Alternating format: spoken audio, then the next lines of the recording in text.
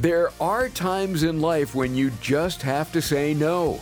That's next on Abounding Grace. This is amazing grace. This is unfailing love. That you would take my place. That you would bear my cross. You laid down your life. That I would be set free. Oh, Jesus, I sing for all that you've done for me. Whether it's at the office, on the internet, or in a college classroom, there will be times in our lives as a Christian when we'll need to display an unwavering commitment to God. And it won't always be easy. We might be ridiculed or even persecuted for doing so, like the 3 Hebrew young men we'll learn about today on Abounding Grace. Pastor Ed Taylor has an eye on Daniel 3. As you'll soon see, this story has great relevance for us today. When presented with the opportunity, will we bow to a false religious system, or will we take a stand for God? Here's Pastor Ed with the story of 3 men who trusted in the Lord when it wasn't easy to do so. Isn't it interesting today? You see it all through YouTube and you'll see it on the news, where you see cameras watching someone break the law as they look around in all directions. And they didn't quite see the camera that was right on them at that particular angle. They looked around in all the directions. And we just think we understand. We get to a place where we're so convinced, I won't get caught. No one will know. Neither one of those things are true. If you're in a place of compromise and you've looked around all directions, there's one direction that Moses didn't think of, which Shadrach and Meshach and Abednego, they're the only ones thinking of this. And as you look around all directions, like you can look at it 360, that's the new phrase. We look at it all 360. You've got to remember to look up. Because God, the Bible says, sees all things. Not only looking up, but looking in.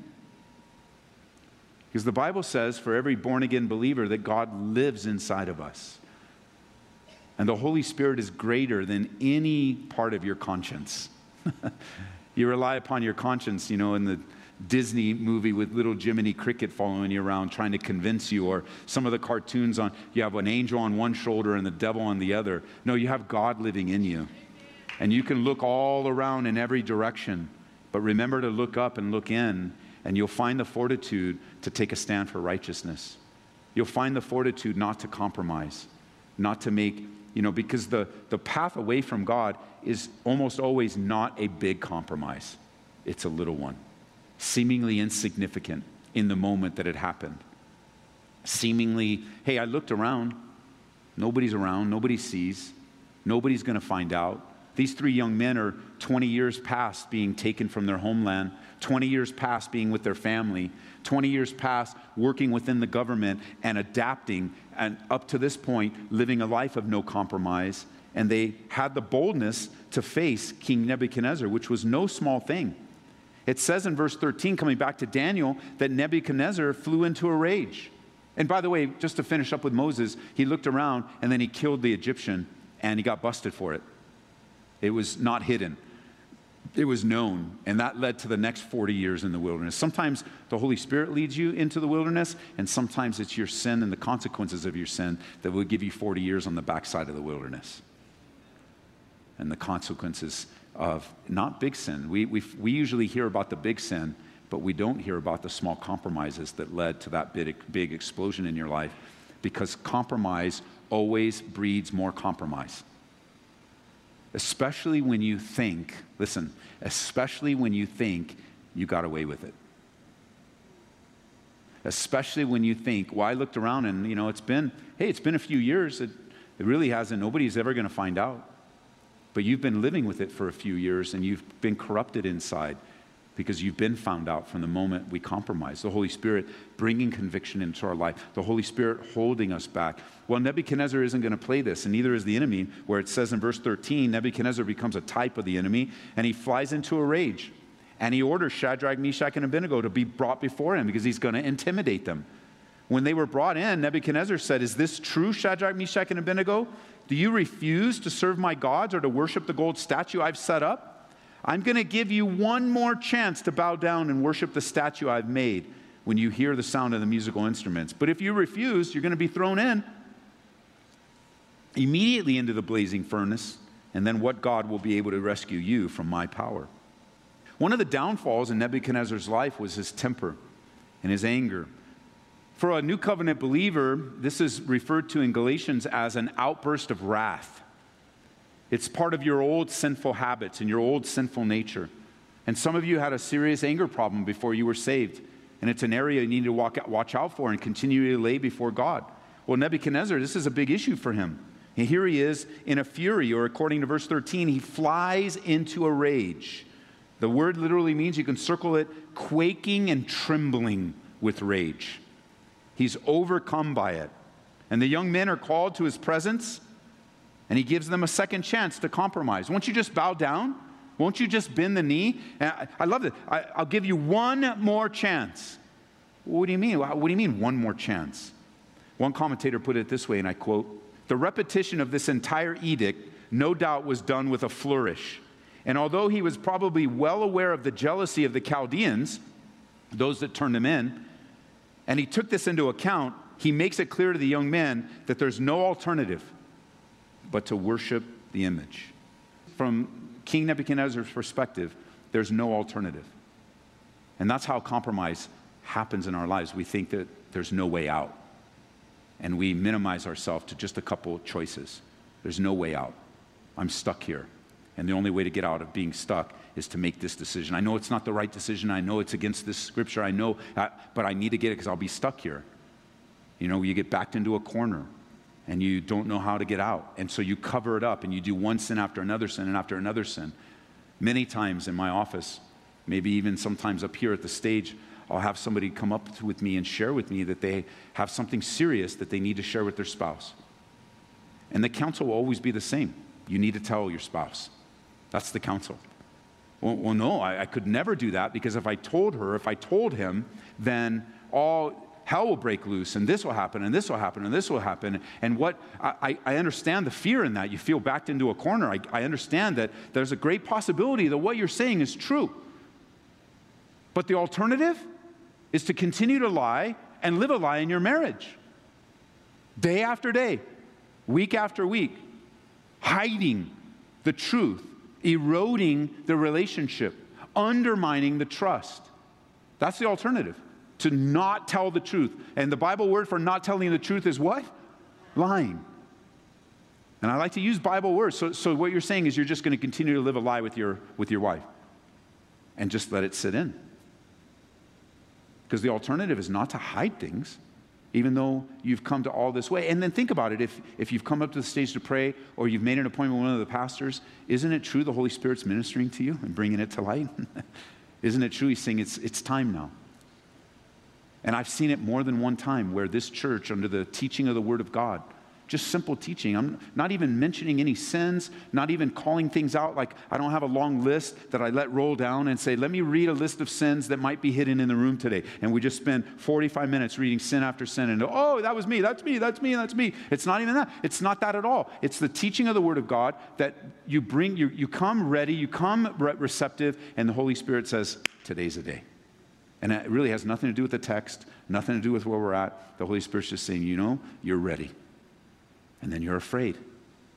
And then you come asking for help. And then you hear the counsel. And then you get more afraid. And you feel backed into a corner. And the enemy says, I'll give you one more chance. I'll just give you one more chance. It'll be fine, one more time. What's the big deal? Who's that guy up there anyway? He's just a man. Who's that guy? Why don't you listen to him? And the temptation is to go find someone else who says, oh, no, don't listen to him. Don't listen to the prompting of the Holy Spirit. Don't listen to the conviction of the Holy Spirit. Don't obey God. They never actually use those words, do they? They have all kinds of Christianese to get around the reality of God is doing a work in your life. And like Shadrach, Meshach, and Abednego, you're at a place of decision. And the enemy comes whispering and he comes knocking. I'll give you one more chance. Just bow down. Everything will be fine.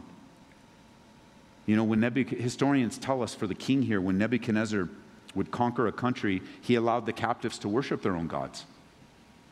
So having other gods was not that big a deal for the king. And maybe he tries to persuade them a little bit because he loved them. He cared for them. He had a great experience with Daniel, and on Daniel's behalf, he cares for them, promotes them right away. He says, I worship with you. I let you guys worship whatever gods you want to worship, so just add this one. Add this God. And then remember, there is a fiery burning furnace that you'll be in if you don't. A little bit of a threat. But that's always the way of the enemy and our flesh when we're backed into a corner. It might be like this. Go ahead and go to church. Just don't take it seriously. Go ahead, have a Bible. But when you're around your friends, you go back to school, just make sure you're different. Don't take this so seriously. At church, raise your hands. Be emotional. Cry. Say you love God. But when you leave the property, wherever you might go, at work, be one of the guys. At school, be one of the gals. Don't take it seriously. It's okay. Go ahead and you can worship God and you can do your own thing at the same time. But it's compromise. It's compromise. Bow the knee to the world, the devil might say, but you can still do the church thing. I don't care if you do the church thing. The only time the devil cares when you do the church thing is when you take your relationship with Jesus seriously. The devil doesn't really care if you're a compromiser. You go, Ed, I haven't really faced a lot of spiritual warfare lately. The devil never shows up at my house. I never met a demon. I don't know what the kind of spiritual warfare you're talking about. It could be one of two things. It could be that you just haven't experienced it yet, or it could be you're so compromising that there's no need to come against you. It could be that your love relationship with Jesus is waning, and so spiritual warfare is foreign to you. You're just not in a battle because there's no one to fight. Because you're doing the church thing, but you're really not doing the Jesus thing. And I know that's kind of a slang way of saying you're not taking your relationship with Jesus Christ seriously, and it really doesn't matter if you're in this room or not. If you're not going to take it seriously, you're just building a continual wall against you and God. And it's not his heart. Because Nebuchadnezzar comes and he says, I give you one more chance. Do you know God will come to you and say, I'll give you one more chance. He's the God of the second chance, and the third, and the fourth, and the fifth. And I'm grateful for the grace of God and the forgiveness of God. I'm grateful that he doesn't discard us. I'm grateful that he's patient. I'm grateful that he's kind. I'm grateful that he gives us. So you get the second chance from the enemy, but you also get the second chance from the Lord. You choose. You choose. But it's possible, isn't it? It's possible that you have one foot in the world and one foot in the church, and you're just so compromised that it's just, it isn't, you got too much of the church to have fun in the world. And so you're all miserable, but you're still on the party scene, right? But you have the Lord in you. You have enough of Jesus in you that the world doesn't satisfy you. But then you also have so much of the world in you that you're really not fully surrendered to the Lord. What a miserable place to be. Jesus would call that to the church lukewarm in Laodicea. Lukewarm. Neither hot nor cold. He says, I would wish you'd rather be hot or cold. But because you're lukewarm, I will vomit you or spew you, or it will be a separation of the joy that you could have in him. And if you've compromised and you believe that you've gotten away with it, it puts you in more danger to compromise again. So there's the enemy. I'll give you one more chance. One more chance. Verse 16. Shadrach, Meshach, and Abednego said, okay, we'll bow down. No problem. Oh, no. That's not it. I love this. We don't need to defend ourselves before you, Nebuchadnezzar. If we're thrown into the blazing furnace, the God whom we serve is able to save us. He will rescue us from your power, your majesty. But even if he doesn't, we want to make it clear to you, your majesty, that we'll never serve your gods or worship the gold statue you've set up. What an answer. Like either way, whatever you do to us, Nebuchadnezzar, Jesus put it this way, don't fear man that will kill the body. Fear God that can take both body and soul. And here they are standing before a man, the most powerful man on the planet, at the very least, the most powerful man in their lives, with the power of life and death in his hands, the fiery furnace not too far away. And they stand up to him, and I believe they include your majesty for the purposes of showing that they are paying him due regard, and yet taking a stand for the things of God. You don't have to be all in people's face and yelling and screaming in order to take a stand for the Lord. You can be very respectful and take a stand for Jesus Christ in love, in spirit, and truth. But what boldness. They say, hey, God is able to deliver us. Let's clear that up. But if he doesn't, makes no difference to us. We're not going to bow down. We don't count our lives dear to ourselves. These aren't words of doubt, but of absolute dependence coming from an intimate, regular relationship. And I would give you some homework. We're going to be in this as a church not too long, so here's some homework. Go through chapter 11 of Hebrews and just make mention. Maybe you want to print it out if you don't like to write in your Bibles, or if you do write in your Bibles, just go through chapter 11 of Hebrews and mark the verbs, the actions of the people mentioned. Mark all the verbs and see what's possible by faith in Jesus Christ. See what's possible in your life, especially in what you're facing today. See what's possible that you are able by faith to stand and take a stand for the Lord. It might cost you, yes. It might cost me. But at what cost does compromise come? Mark the verbs. And here their confidence is not in themselves. Their confidence isn't that if they get thrown into the fiery furnace, they can somehow, skip through the flames and avoid them, which was impossible. Their confidence wasn't in each other. Their confidence wasn't even in Nebuchadnezzar showing mercy. Their confidence was very laser focused. They were confident in God. He's who they were looking to in this moment. They knew what the Old Testament law said. They were students.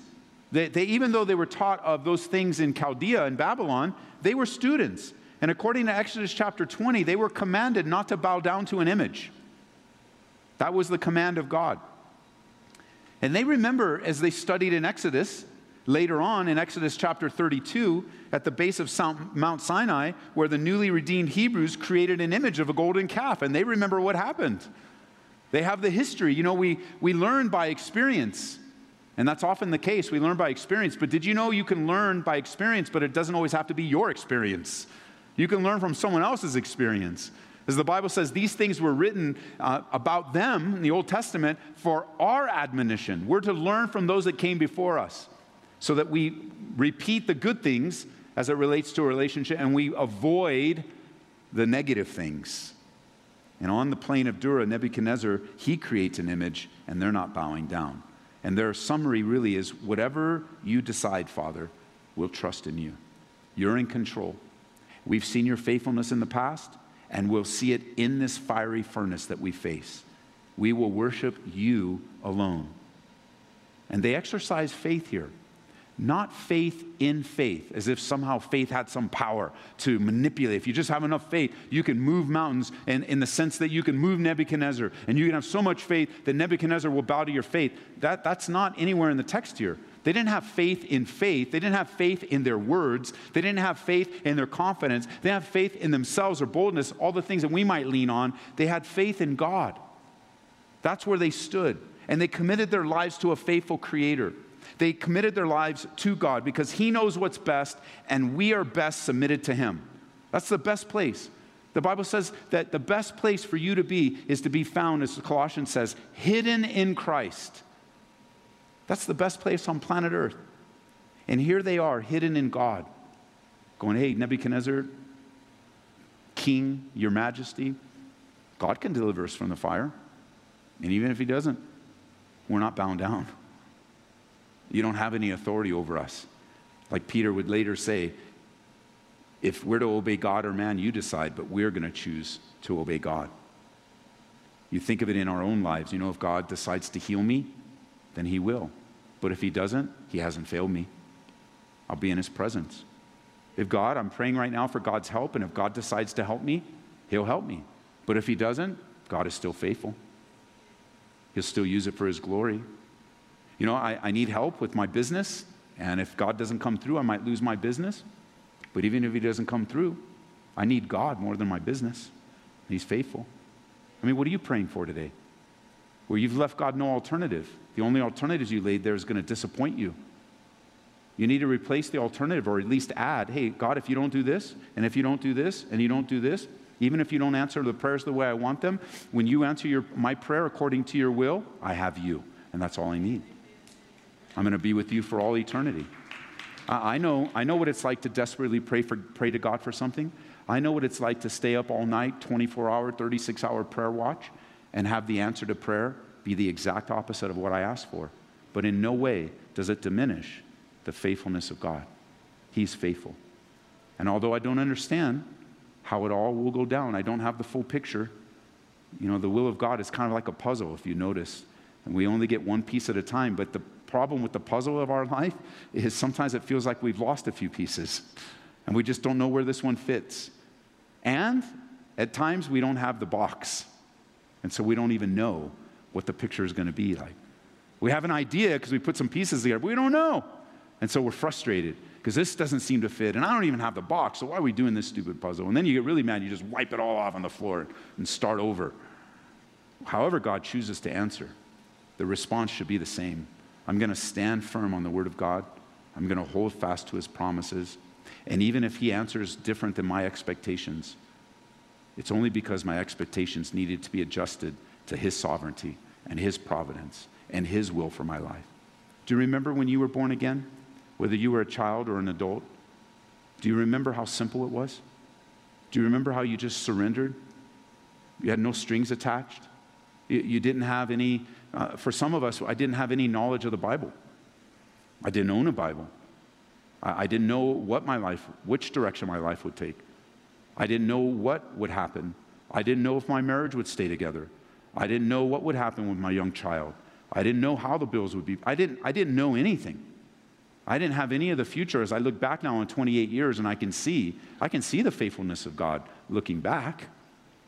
But when I was born again, it was very simple. I believed God at His word, and I surrendered my life to Him, whatever it meant. I didn't surrender my life to a theology. I didn't surrender my life to man's doctrine. I didn't surrender my life to a church or to a pastor. I didn't surrender my life to the guy that invited me to church. I didn't surrender my life to some Bible bookstore or a radio program. I mean, even when I was saved, I didn't even know there was such a thing as Christian radio. My dial didn't go there. I had no idea that the Bible could be taught like that and you could learn. I didn't know, but I tell you what I did know. I knew of the love of God in a very simple way.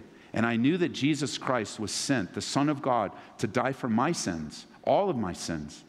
And that He died not because He had to, but because He wanted to, willingly.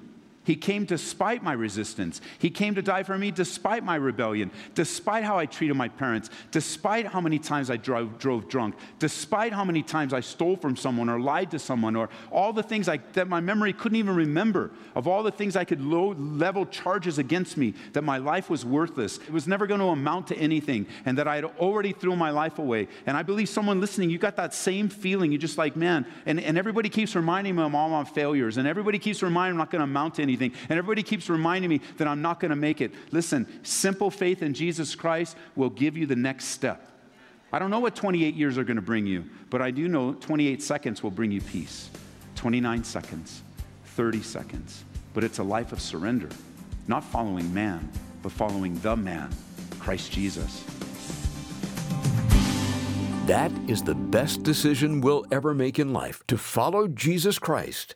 And if you haven't done that yet, we pray that you will. You're listening to Pastor Ed Taylor on Abounding Grace. Stop by AboundingGraceRadio.com sometime today if you'd like a replay, or listen to Abounding Grace through our app.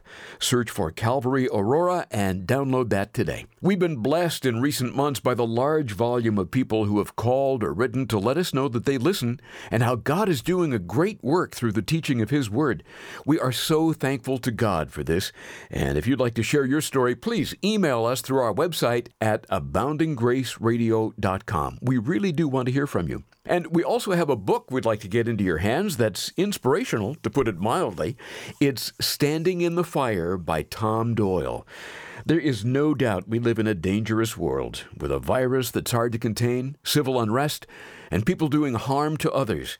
It would be easy for us to be paralyzed by fear, but there's another way to go, and that is to stand courageously. This book will encourage you to be courageous and realize you're a victor in Christ. Request a copy of Standing in the Fire when you give a gift of $25 or more to Abounding Grace. We're here to serve you at 877-30-GRACE. That's 877-30-GRACE. And thank you for helping us get the word out on stations like this one. As you partner with us, it's thrilling to see how God uses it to bless and encourage so many lives through the radio and internet. Another convenient way to make a donation is online at aboundinggraceradio.com. Well, we'll put a bookmark where we left off today in Daniel, and join us next time for Abounding Grace with Pastor Ed Taylor, as there is so much more to come. This is amazing grace. This is unfailing love. That you would take my place. That you would bear my cross. You laid down your life. That I would be set free. Oh, Jesus, I sing for all that you've done for me. Abounding Grace is brought to you by Calvary Church in Aurora, Colorado.